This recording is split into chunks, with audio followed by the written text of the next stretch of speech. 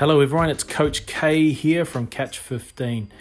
I guess how Catch 15 came about is just having over 20 or so years of coaching from grassroots up to international level. You tend to pick up a lot of little tricks during your training sessions that you tend to hold on to, or ideas that you hold on to, and then you write them down into a little black book or a book that you use for coaching. And one idea that I thought, which I'm quite excited about, is that we are currently in the development of a product that we feel that'll make the game a lot safer for all players, especially around that contact area and tackle area. So we're quite excited about that. But in a nutshell, Catch 15 breaks down the skills and defence using mental and visual coaching. With a lot of concussions happening in the game, we feel the product that we're in the process of developing, it will only make the game safer, as mentioned before, for our players and the game itself. So I guess it's all about keeping it simple with easy and effective coaching. And that starts from your grassroots. So by the time they get to that competitor level, it'll be ingrained into their heads the simple ways and process how they go about making an effective tackle in a game of rugby union. I guess a lot of people have asked me, why Catch 15? What is Catch 15?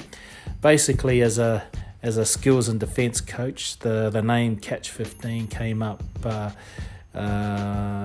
Basically, the name Catch is rolled into rugby union itself. So each letter stands for certain sayings or words that we've heard during the game of rugby, or the players have heard during their coaching reviews or video review, player reviews.